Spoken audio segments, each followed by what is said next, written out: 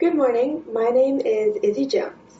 Today's reading is from Matthew 5:17 through 18, John 8:53 through 58, and Colossians 1:15 through 17. Do not think that I have come to abolish the law or the prophets. I have not come to abolish them, but to fulfill them.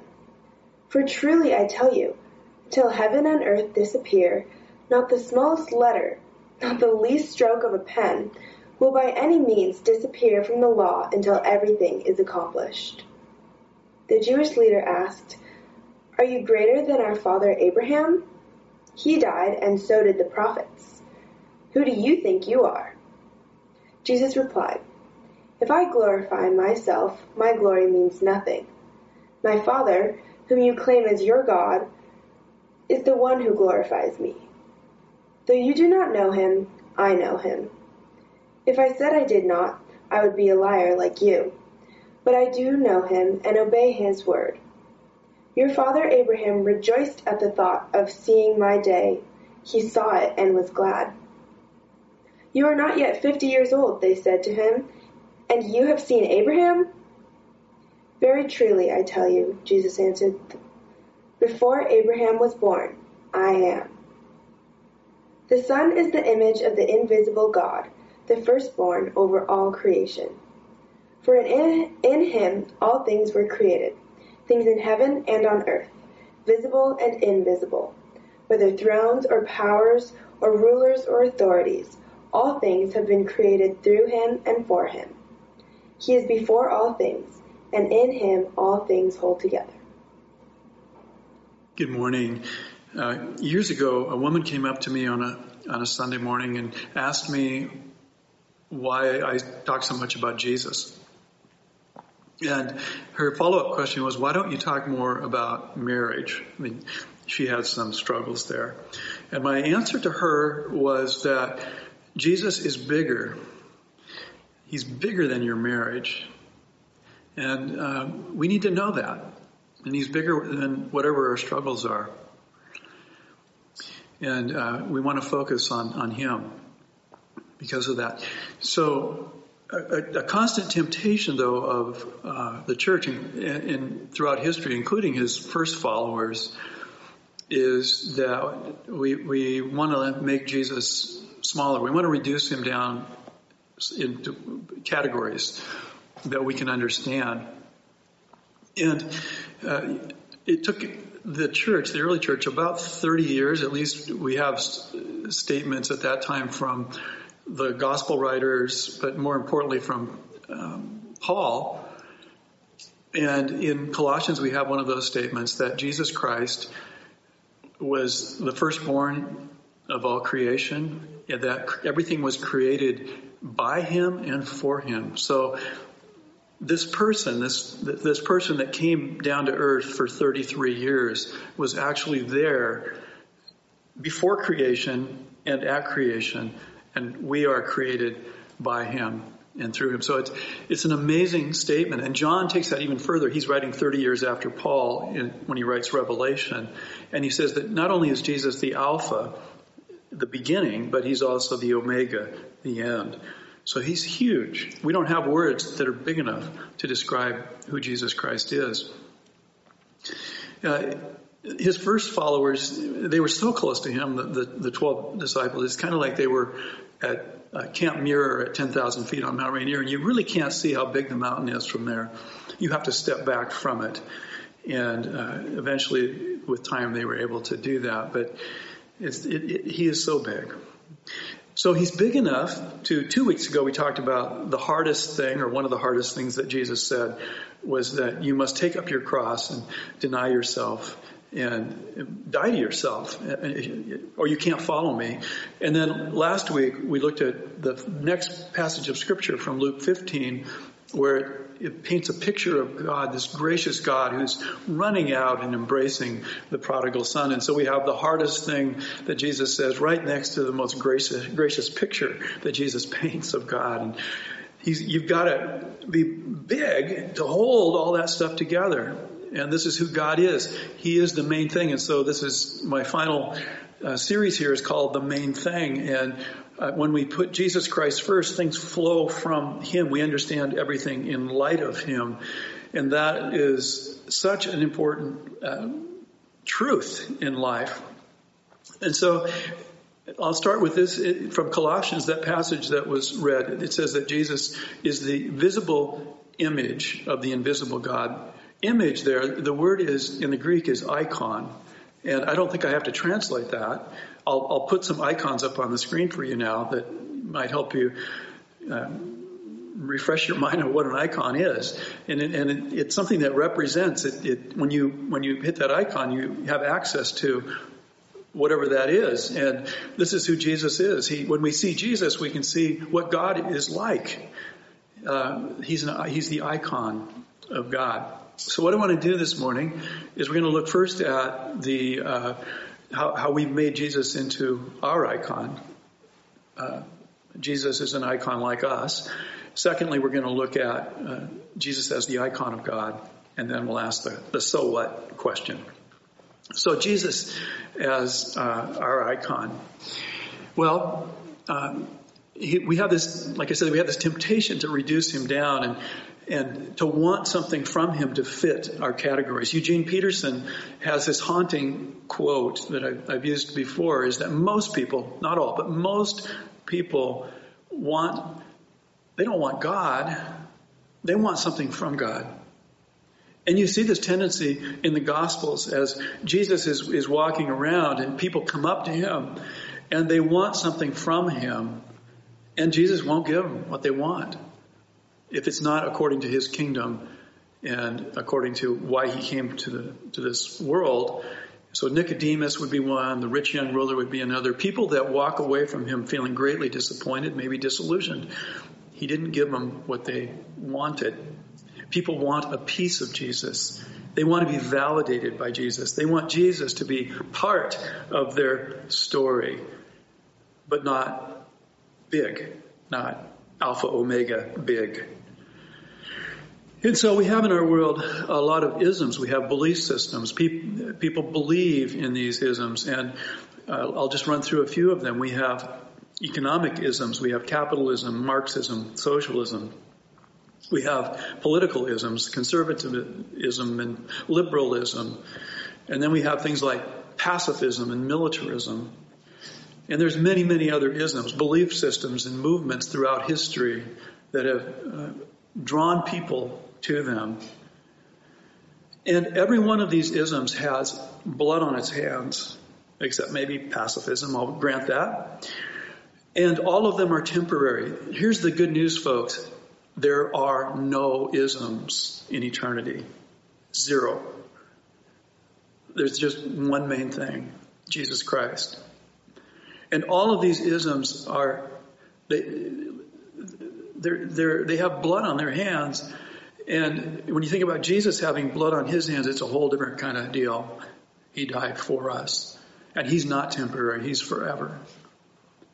So my own life story, I've tried to bring that in. I'm trying to bring that in this series. I'd rather talk about Jesus, quite frankly. But when I was in my early 20s and my college years, I was an extreme liberal, I think. At least I drove my parents crazy. Voted for George McGovern in 1972, my first time to vote. And I bought into a lot of the stuff on the left.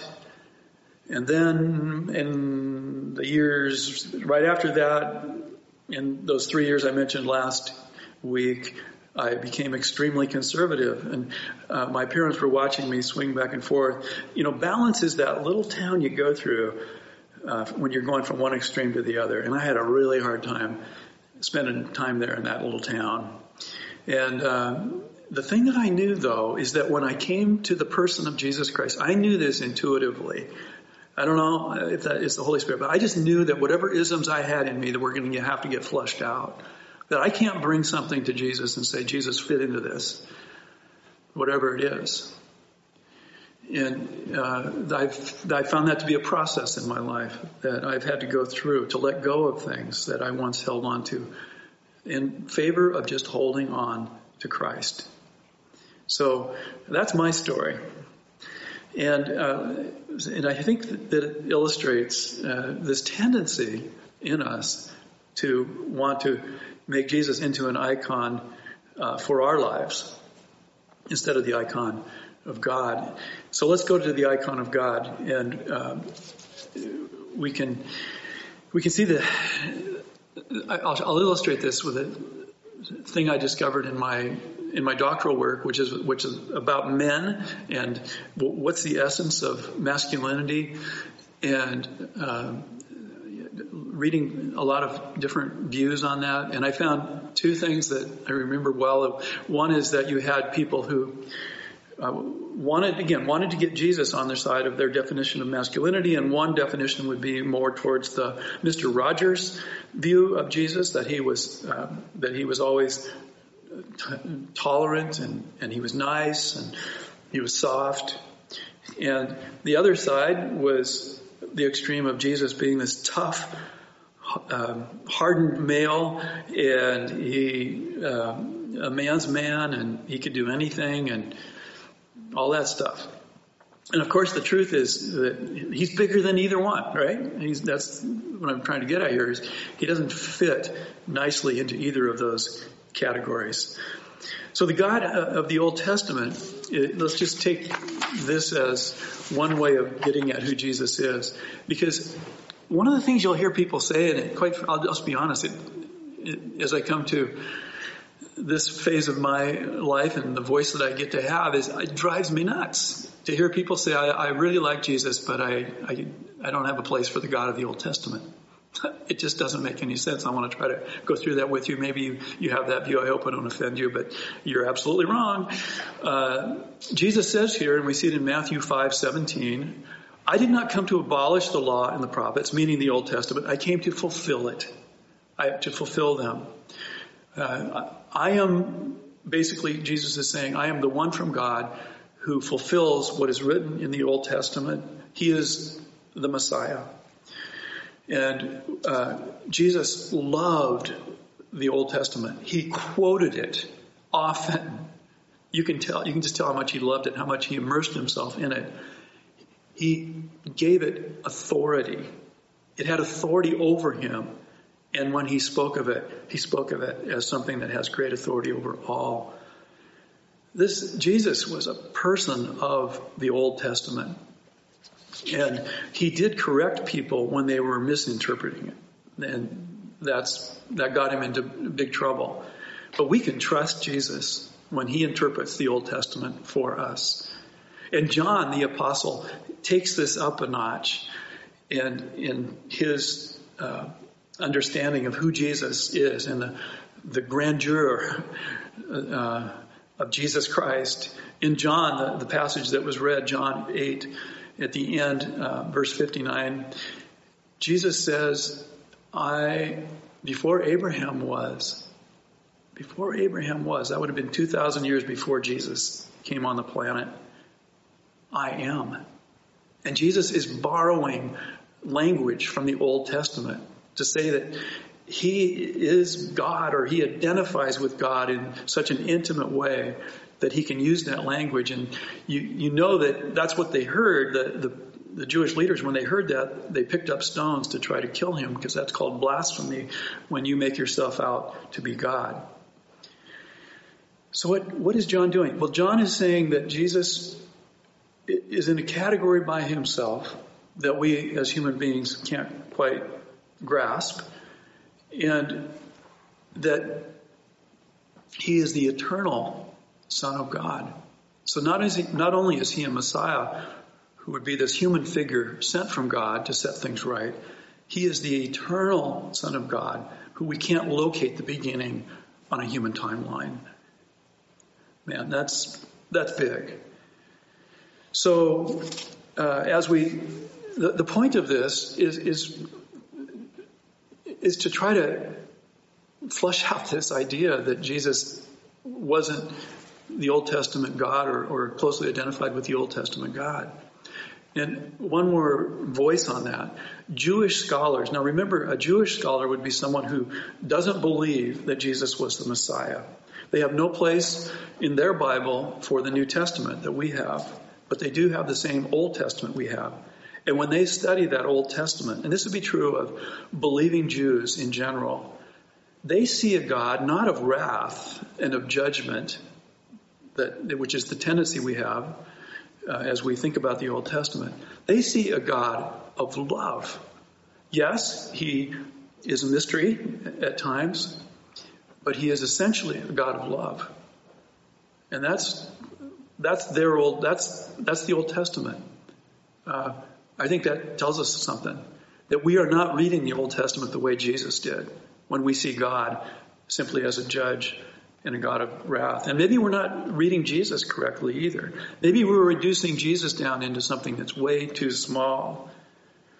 And in this Old Testament, we find this loving God. And this would be to counterbalance the other view of masculinity, this loving God who is like a mother. And how could a mother forget the baby at her breast? And God says, no, even if she did, I will not forget you. He is as loving, more loving than a mother or a father. He is so gracious. And you find that language of love and grace throughout the Old Testament. And yes, there are places that we shake our heads and we don't understand. He is a mystery. We don't get it all. But he is good. And we can say that.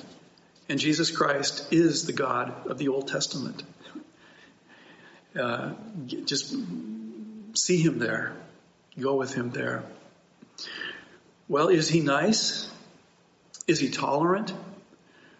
The word nice is not found in the Bible. What we find instead is that he is gracious and he is kind and he is merciful. And we don't find the word tolerant either. We find the word patient. And you shouldn't confuse tolerance and patience. He's patiently waiting for his people to grow into his will for them.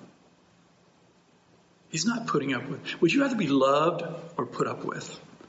Patience and grace are the language of love, the vocabulary of love, and part of that in the Bible. I would much rather be loved than tolerated. If I were to say to my wife, oh, honey, I tolerate you, not quite the same. Well, in John's Gospel, he says that Jesus Christ is big enough to hold together both truth and grace. And those are two very different concepts. The hard truth and the warm grace. They come together in the person of Jesus Christ.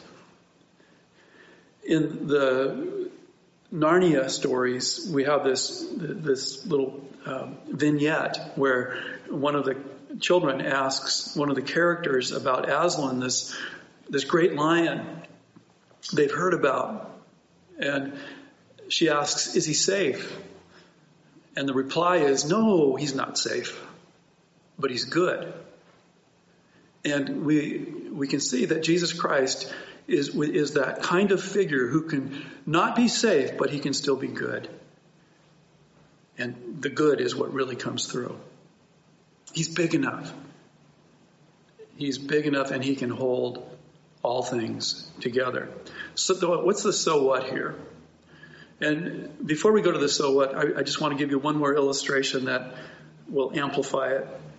And that is that Jesus Christ, speaking of lions, and Aslan was the great lion in Narnia, but Jesus Christ is called the Lion of Judah. It's a powerful image of Jesus Christ as this lion. It's beautiful. But John in the book of Revelation says that he is the lamb that was slain before the foundations of the world. Before creation, the lamb was slain. What does that mean?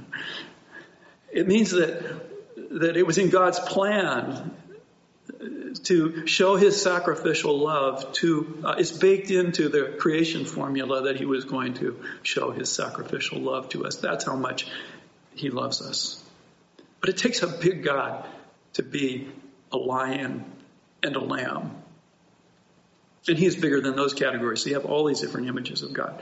So I just want to get that firmly in our minds, that he is big enough And we need a big enough God to hold things together. Paul says that he holds all things together. He is big enough to hold together a world that is in the midst of a pandemic. Hear that. He is big enough to hold that world together. He is big enough to hold together the injustice in our society with the promises that he has made for his kingdom, and that those kingdom promises can be accessed now as we pray, thy kingdom come, thy will be done on earth as it is in heaven. He is big enough to hold that together. He is big enough to hold together a marriage that is falling apart or a family that is falling apart. He is big enough for that. And hear this well. He is big enough to hold you and I together with all of our anxieties and all of our stuff. He is big enough to hold us together. Jesus Christ, the icon of God. What I'd like to do right now is lead us through a prayer that I'm going to put up on the screen for you. And I'd like you to pray it wherever you are. It'd be best if you did it out loud. I'll do that with you. So let's go there now.